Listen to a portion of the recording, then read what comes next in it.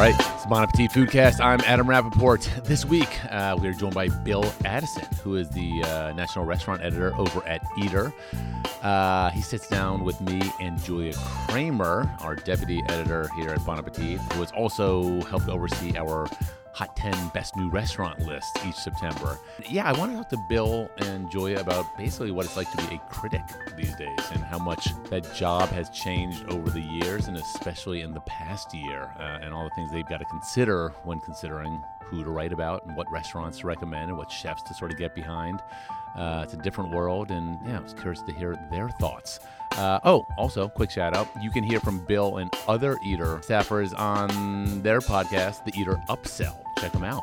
All right, let's do this thing. Here is Bill and Julia and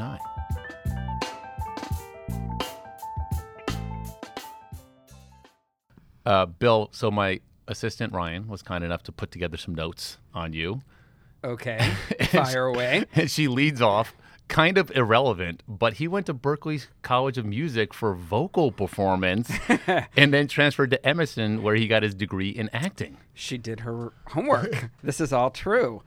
Yeah, it was a different lifetime, man. Was this like Pitch Perfect? Was I Pitch Perfect? No. No, like the movie. It was, no, it was like decades ago. So it was much more like old school, like you better walk in and sing your song while somebody plays the piano and like you one and done, you're it. Like theatrical style. Yeah, like theatrical, old school style. Yeah. And then at what point did you say, I'm going to get out of singing and get into acting? Around the time I turned 30, this is a long story, but I had basically promised myself when I was 16 that if I didn't get anywhere as a singer or actor by the time I turned 30, I would find a new dream for myself. I was 29 and a half. I had not been a success as a singer or actor, and so I thought about what I spent a lot of time loving in my life, which was food, and I had studied writing throughout my 20s with teacher Natalie Goldberg, who wrote a book called Writing Down the Bones, as well as many other books. And so I said, okay, I'm going to be a restaurant critic, which I thought would probably be about as easy to break into as being a pop star, but I did it somehow. Have you thought about doing like a one-man musical about your life? People love to throw out suggestions for me to incorporate like the singing critic stuff. No, not yet. Maybe at some point. Did you know, if you need like some support on stage, that Kramer here plays the sitar? Ooh. Not the guitar, but the sitar. No, we could Joni Mitchell it out with some of that, sister. We could. I also play the guitar much better than I play the sitar. Well, Kramer, how is it that you play the sitar? Well, where is this going? I'm just asking you. We need to humanize you critics. You're not just like restaurant robots. You're actual people. Similar to Bill, I was very into music at a young age. And in high school, I graduated high school early, and I decided I wanted to go learn the sitar. And I spent 6 months in Varanasi, India, studying sitar. Wow. So there you go. She didn't go to some... So much better than Boston. Yeah, she didn't go to some college of music. She went to the source, man. Sitar School of Life. Yep, and that sitar is sitting in my parents' house untouched for the last decade. So you literally, it needs to be sitting in your office, and we could have little like sitar Fridays or something. All right. So, Bill, you mentioned getting into food writing, sort of, post midlife, whatever we want to call that. Right. I kind of had a similar experience after I was writing a sports writer in college, and I was like, well, I don't want to be a sports writer, but I do want to write. And I was like, oh, yeah, food. I love food, and why not? And this was like 1994 when I moved to New York. And I feel at the time, being a food writer, you wanted to tell a story. You wanted to make it sound delicious. You wanted to talk about how creamy the pureed potatoes were at Montrachet or something. I feel like now, for you and Julia, the job of being a restaurant critic has gotten more complex, perhaps more challenging in the last few years, and that's what I was curious to talk to you guys about and hear your thoughts and whether or not you think that's the case.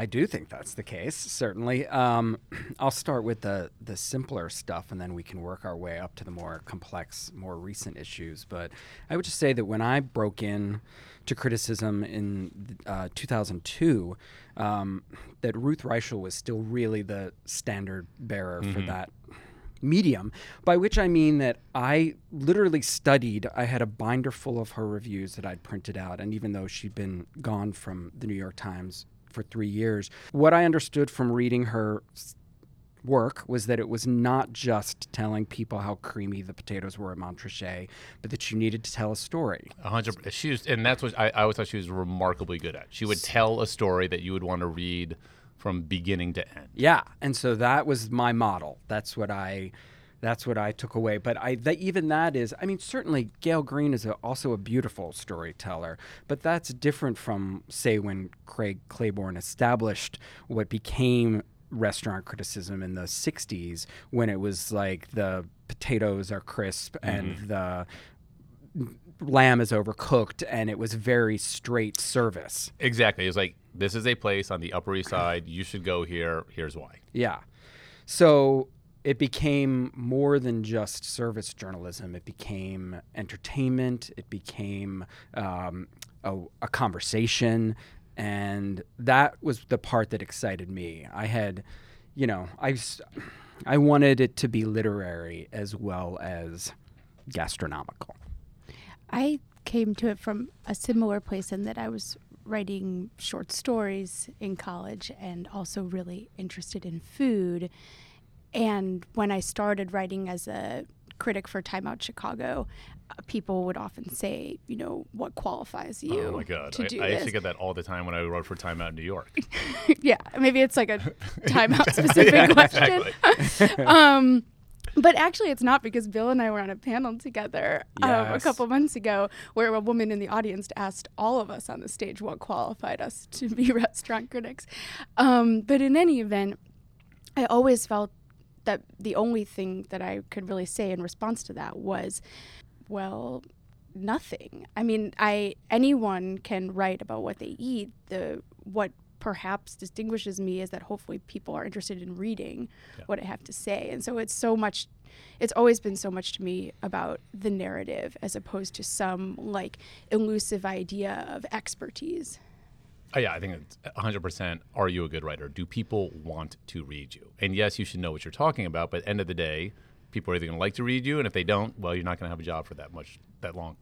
Exactly, and particularly, I've been a critic at an alt weekly and 2 daily newspapers and a city magazine, and then my national position at Eater. And particularly, I feel like as a city critic, it's a week in, week out job. So people are going to establish some sort of relationship reading you. Like if they hated me, they hated me. I usually knew about it via emails or comments, and yet, they could make their own judgments based on how much they hated me. So if they liked what I had to say about the latest steakhouse in Dallas, then they probably went and tried it. If they didn't, maybe they went anyway because they wanted to hopefully find out for themselves. I don't know. I guess that's the bottom line. Every review, I hope, makes readers want to find out for themselves. Yeah, and that's what I feel like had been our job for so long, is to write about restaurants. And in the last year or two, with Me Too, with the sexual harassment issues in the restaurant industry and exposés, it sort of changed the scope, I think, of what our job is as editors and writers. And your editor, Amanda Clute, who's done, I think, a really impressive job at Eater the last several years, growing and evolving what that brand is. Absolutely. Has been very outspoken in diversity coverage in food media, and the people you're covering, gender diversity, racial diversity, staffing, et cetera, and made it sort of a mandate of what Eater's about. Since I started working here, that's been something that is important to me. From my experience just to go back to Time Out, was I think a different starting point than people who maybe started out in food media in New York, because we had the opportunity working at a weekly to cover every restaurant that we knew about that opened. So we weren't making a choice about, oh, is this restaurant worth covering or not? We literally went every single place that we knew about, and we applied the same star system to all of those restaurants. So whether it was a place that only served one type of taco or a tasting menu, they were rated on the same 5-star system, and the question was, what is this restaurant trying to be and how well does it achieve that? Not does it meet certain criteria to which we award 4 stars. So I think that really shaped my perspective on what a best new restaurant could be. I've always been asking like how many women are on this list and how many people of color are on this list, but we have never backwards engineered the list to meet those criteria, and we don't do that at this time either. But we've always sought out as diverse of a range of restaurants to visit as possible. Well, it's interesting because you say a type of restaurant, which might be different than who are the actual people working at those restaurants. At Eater, what is your experience as a critic? So I started with Eater in 2014, and because I had a national scope and because a job like mine where I travel full time and have 2 tent poles, our Best New Restaurants in America list and also the 38 essential restaurants in America. Those are the 2 tent poles for everything that I do, though I'm writing reviews or packages or roundups in between all that. But I would say that since I started, the question of women and people of color have absolutely been in our minds. And I think the thing that's been important for Amanda and for me is to make sure that there is not a whiff of tokenism about what we're doing, that what we're in fact doing is seeking out stellar talent, sometimes that has not received the recognition that it deserves. So I'm constantly on the lookout for every kind of food and restaurant that you've described. I'm always looking for cuisines that we haven't seen much of before, or restaurants in cities that may not be thought of as destinations for dining. But I know that we get more serious about this every year, and because I can say frankly that after the 2016 election, we really stepped back and were like, how well are we doing this? Not just that we're thinking about this, but how well are we accomplishing our own aims, in the same way, Julia, that you talked about how we as critics judge a restaurant on its own ambitions. We needed to turn towards ourselves and say, how well are we doing with our own ambitions? I agree that there has been a shift in the sense that, and I'm grateful for this, that I feel that food media is being held more accountable than ever. And I think that has had a positive effect in that it's pushed all of us to kind of go back and look again at what we're doing and say, like, are we doing this well enough, and how can we do it better, and what do we need to change in order to do better? It's interesting just because, like, for years, there was something soft about food journalism. It was, like, fun food. It was, like, yummy. You should go here. It was, like, let's do some cool stuff. Let's make the writing good. But it was entertaining. It was enjoyable. And after 2016, you're like, oh, wait a minute. Food is such an intersection of culture, of politics, of inequality. Like, we can't not address those issues. And so then as media people, we had to ask ourselves questions that we were not used to asking ourselves. Yes. And I think, in the last decade, those questions of food as culture and as food as entree into almost any subject you can think of has been percolating among us. But I think the last couple of years, the public now understands more than ever that food can be an entree into those things. And now they're looking for it from us and expecting it from us. And I love that. I love that they're expecting that from us. Julia, has this changed your thought process and the type of pieces you want to write for Bon Appetit?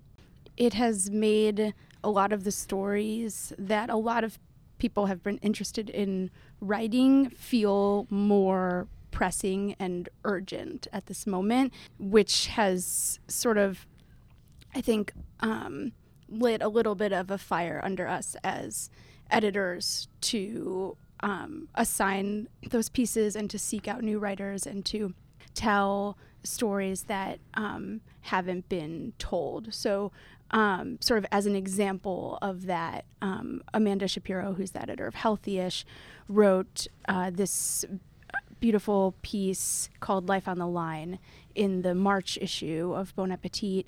And I think that this sort of Me Too movement, as well as all these questions about sort of labor practices in restaurants that have been surfacing over the last year with questions of, including tipping and fair wages and all of that, opened up a space for us in Bon Appetit, which typically is so service driven, to touch on some of those issues, which maybe previously we would have, shied away from or felt that our readers weren't interested in. Whereas like this piece kind of got into those issues, and it got an amazing response from readers who were like, yes, please, more of this. And it's just interesting because I think on the internet, and one thing we sort of grapple with here, Bill, at Bon Appetit, is that Bon Appetit, the print magazine, is a different medium than bonappetit.com. And Sure. A magazine is, it's a lot more curated. It's done months in advance. We are presenting this curated material to the reader, and he or she reads it. When you're on the internet, the internet by definition, it's a conversation. And it's going back and forth on Twitter, on the piece itself, on comments. You can't be on the internet and not be part of the conversation. And so at Bon Appetit, we're like, wow, we're typically, we try not to be too political or this and that. And it's like, well, you can't not be right now. Right. And that's interesting. And so that's been sort of an evolutionary thought process for us. Like, well, we're on the internet. You can't, if you're in the game, you're in the game. Yeah. And I don't know, I was curious in how you've sort of grappled with that. Yeah, I mean, this is not cool, but I will just, I'm not saying anything my editors don't know. Like, Twitter is not my favorite medium. So, yeah, I mean, I just feel like I swallowed the wrong pill for the Matrix. Like, I am not good at competing in that arena. Sure, if somebody calls me out on something or wants to ask me something, I will absolutely respond. Yeah. But otherwise, I don't know. This is the one place. This is the old school me. Like, I love being in a digital medium. I don't necessarily. I love like the curation of print, like you said, and I love the visual aspects of it. But I'm not in my job thinking to myself, I need to get back to print one of these days. Yeah. I love Eater, but the old school part of me, I'm 45 years old and I've been doing this for 16 years, and I kind of am the mentality of like, save it for the work. You know what I mean? Everything that I think about that floats through the ether where I'm like, well, I have feelings about that. They end up in my articles, and maybe because I have a fast churn rate because it's digital media and we publish things pretty quickly, I feel like what I care about, my thoughts, what's important to me in the moment shows up in some way in what I'm writing about. I have never really taken to Twitter and that medium. I think it's just like PTSD from the Chicago days when I was like living on food media Twitter, and it was really intense. And I do share that feeling with Bill that it's a privilege to get to have 2,000 words to say what I want to say rather than having to pack it into a tweet. I do think there are advantages to people being able to speak on Twitter, and that if Twitter, it does seem to be sometimes like an aggressive place, like perhaps that's because people who have not in the past had the ability to speak and sort of have their voices heard now do. Yeah, agree. Like, I'm just saying, like, I'm not great at that kind of discourse, but there are a lot of inspiring, articulate people out there who have found their voices in that medium. Okay, I want to bring up something that I found interesting, Bill. Your editor over at Eater, Amanda Clute, she announced a little while ago that when you guys were putting together a list for like your up-and-coming chefs, that at least half the list would have to be women. And she set that standard, and she announced it. And as an editor, I get that. If you don't hold yourself accountable, you're just going to keep doing what you've always done, and you're not going to really you're never going to change. And the thing is, you have to make yourself change. Yeah, and I think that points to two things. One, it's risky when you sort of outwardly air your internal policies to people as Amanda did. And I think I respect her for doing that, since I think that, Eater is such a huge platform and it has the ability to sort of like set an example for other publications. But then you do open yourself up to like potential misunderstanding from people like, oh, well, are you just doing that to meet this sort of internal quota that you've set? And then the second thing that makes me think is that this is part of why I don't think that a set quota system of saying 50% of the restaurants on our list are going to be women is my preferred method of addressing this issue. I think like... But then how do you ensure that there's some change? If you don't set some sort of bar, you know what I mean? Like, what do we do? I just think that, first of all, I mean, not to like take the BA Foodcast into intersectionality, but like, I mean, what does that even mean, that the list has to be 50% women? Then does it also have to be 50% people of color? Does it also have to be like 50% places that like, people where people make a living wage, or 50% places that people who are making minimum wage can afford to eat at? Like, there are just so many questions. I guess I'm just going to go ahead and say that I do have sort of an internal quota system. I, too, am not like looking at the list of the 38 essential restaurants that I put together and think 19 of them better be women, and even more specific, like, are there 4 restaurants here that are owned by Asian Americans? Are there 3 that are Mexican American? You know what I mean? Like, you can keep breaking things down and down and down. But I'm just super mindful of wanting to celebrate what's out there that perhaps hasn't been celebrated enough. And I think the Grey is a great example of that, because it's in Savannah. It did get a lot of play when it first opened because Mashama Bailey, the chef there, worked for Gabrielle Hamilton of Prune, and so that's a big spotlight. It was a very, very ambitious renovation of an old 1960s era Greyhound bus station that was once segregated. So the fact that the owner is a white man and the chef is a black woman, it did have this rich narrative. But I wanted to keep coming back and seeing how that restaurant evolved. And though I went last year, I just thought this has gotten to this really exciting place of excellence, so that perhaps this restaurant has fallen off the conversation a little bit because it's not at the forefront of its newness anymore, but it's better than ever. It's a spectacular experience in every way, and it deserves a really high platform celebration. So when you set out to write that piece, what did you say to yourself that you needed to convey to the writer to get that point across? Man, I remember I was at an offsite meeting in Detroit, and I missed the meeting to make that deadline, basically. So as I was writing that essay for that story, I think what I wanted to get across, this is a spectacular restaurant first, and the players are meant to be celebrated, but they are not meant to be celebrated by the color of their skin or their racial profile. That I am celebrating something that deserves to be celebrated, and it can be noted that this is a chef of color who deserves all the accolades that I hope she gets. Bill, maybe this is a little less the case with you, but with us in a magazine, we work with chefs a lot, right, on features. We write about them in a non-restaurant critic sort of way. These are people who we get to know within the industry.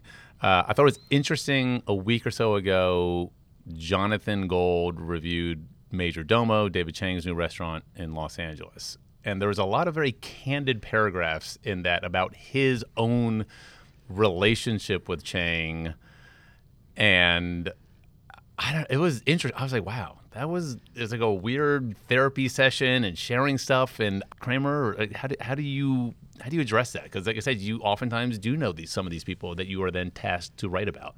I think that's an interesting question, and especially in light of this moment where you're not just writing about the food, you're writing about the whole experience of the place, and you're trying to put things into context for the reader, and then also taking into account everything that you know about the culture of the kitchen when you're writing up a restaurant. So in that sense, it feels very fraught and complicated. The Jonathan Gold example is an odd one because it was almost like just a little personal dig. Like it was less. It got really personal. I don't know, Bill. What did you think? Yeah, I guess I'm fascinated. I mean, I should just say for the record too, restaurant critics all hang out together. So I haven't seen Jonathan for a few years, but I've known him. But I'm almost surprised that his editors let him write that piece or write it in the framework of a review, because it almost seemed more like it could have been a personal essay. I think it could have been. He talked about how he was furious at Chang for closing Lucky Peach, and there was some weird things about a prank of sorts, and then about trying to punk one of his chefs. And I mean, should he have recused himself from writing that review, or what do you do? Like, you can't not review Majordomo. Yeah, I think ultimately that's the thing. Like, I guess he had to do what he had to do in that situation, right? Because, first of all, Jonathan is the only critic left in Los Angeles, really. LA Magazine cut back its budget when it got bought by owners in the last year and a half, new owners. And LA Weekly, where Besha Rodell did such fantastic work, is a shell of itself these days, also under new ownership. So both those stories are just so depressing. So depressing. Media. And also, like, Los Angeles, in my estimation, is the most exciting city for dining in America right now. Chicago, way up there. We can get into this, but yeah. So Jonathan has to review that restaurant. He has to review it. Has to write about it. I don't know. I'll just say, from my specific angle, I'm still kind of, quote, anonymous, unquote. It's not easy to find a picture of me. I know some slick PR people who have them and pass them around. I do get made here and there. People put two and two together, particularly since I've been doing this job for going on 5 years, and I repeat myself at places, and I whip out my camera because I'm my own photographer for this job. And I had an experience in San Francisco last week where I didn't say anything, but a manager came up and was like, "Good to see you again. Is the light good here for you here? Can we move this?" And I was like, wow. All right. The thing that's tricky, and the thing that no one says, is that you do get made as a critic, but also when you're good at this work and you love this work, you have to keep making a living as a journalist and a critic. And so you have to figure out how best to do this job when you are no longer anonymous. And I feel like in that sense, like, Jonathan kind of bringing as many full disclosures as he could to that review is the best he could do in that situation. Yeah, unless he got somebody else, and who else? No one else writes reviews. So is there going to be a guest reviewer that week? It was just like, right. Like, in a way, it was more honest that he put that into the review than if he had left it out and given it a sort of middling review. Sure. And then, talk about Twitter being alive with conversation. Like, sometimes it's just preemptive what we do, right? Like, you got to put it out there so that no one thinks that, like, yeah, dude, like, you were in his show, he was in your movie. Like, this is so muddied. Yeah.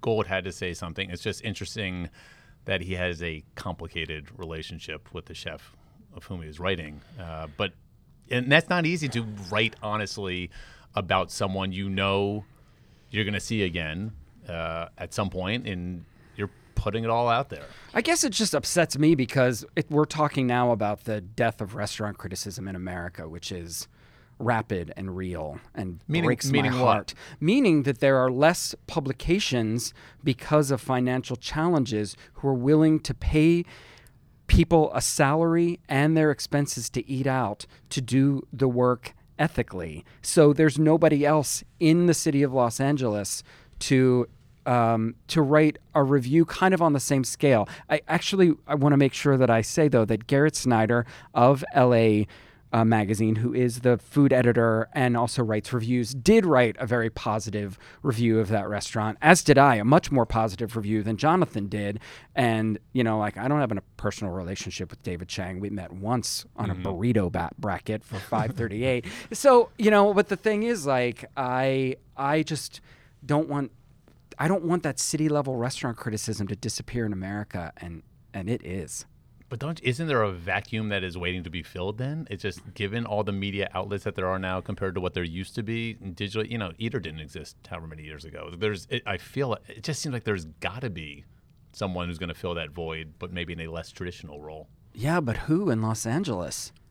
And especially when you think about, let's talk about Time Out for the third time on the show. But, that's where you worked, Adam, and I worked, and Bill came from an alt weekly, and so many others critics came from alt weeklies.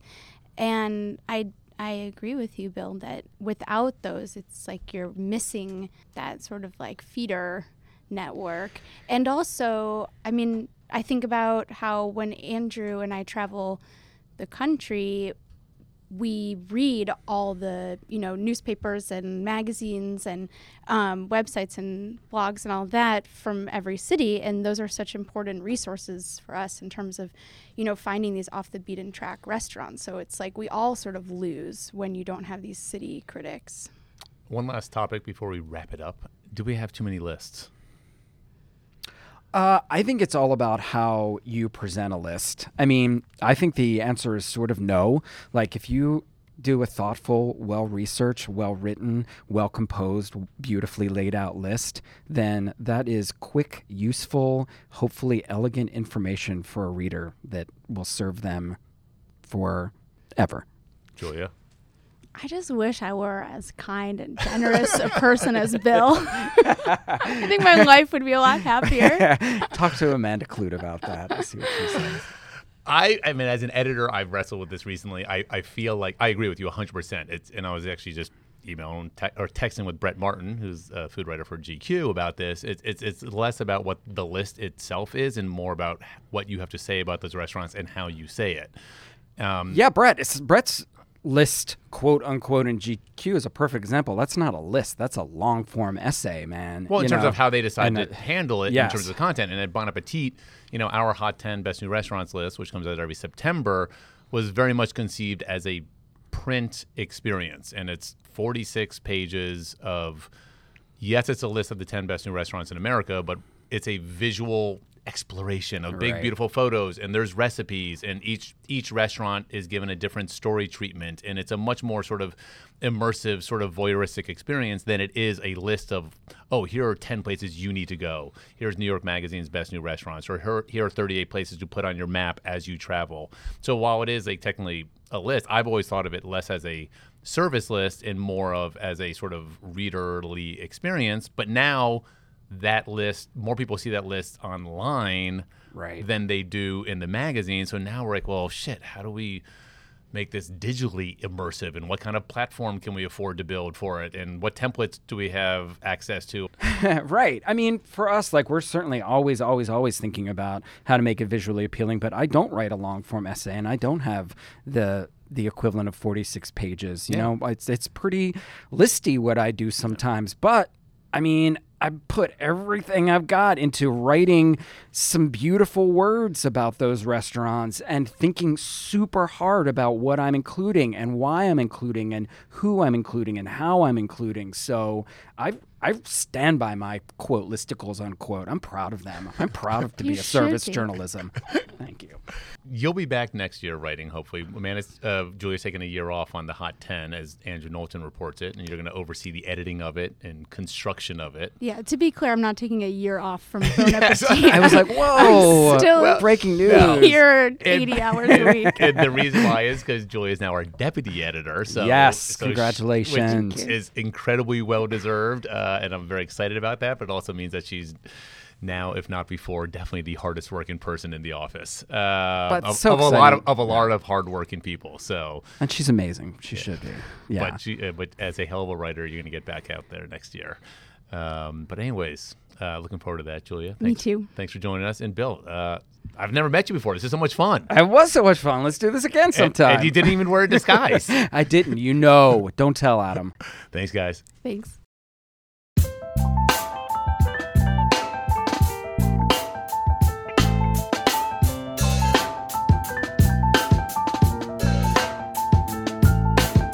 The Bon Appetit Foodcast is produced by Carrie Polis and Christina Che, and produced and edited by Emma Wartzman. Our theme music is by Nathaniel Wartzman. We have new episodes every Wednesday, and if you want to tell us about this or any other episode, email us at bonappetitfoodcast@gmail.com. Thanks for listening.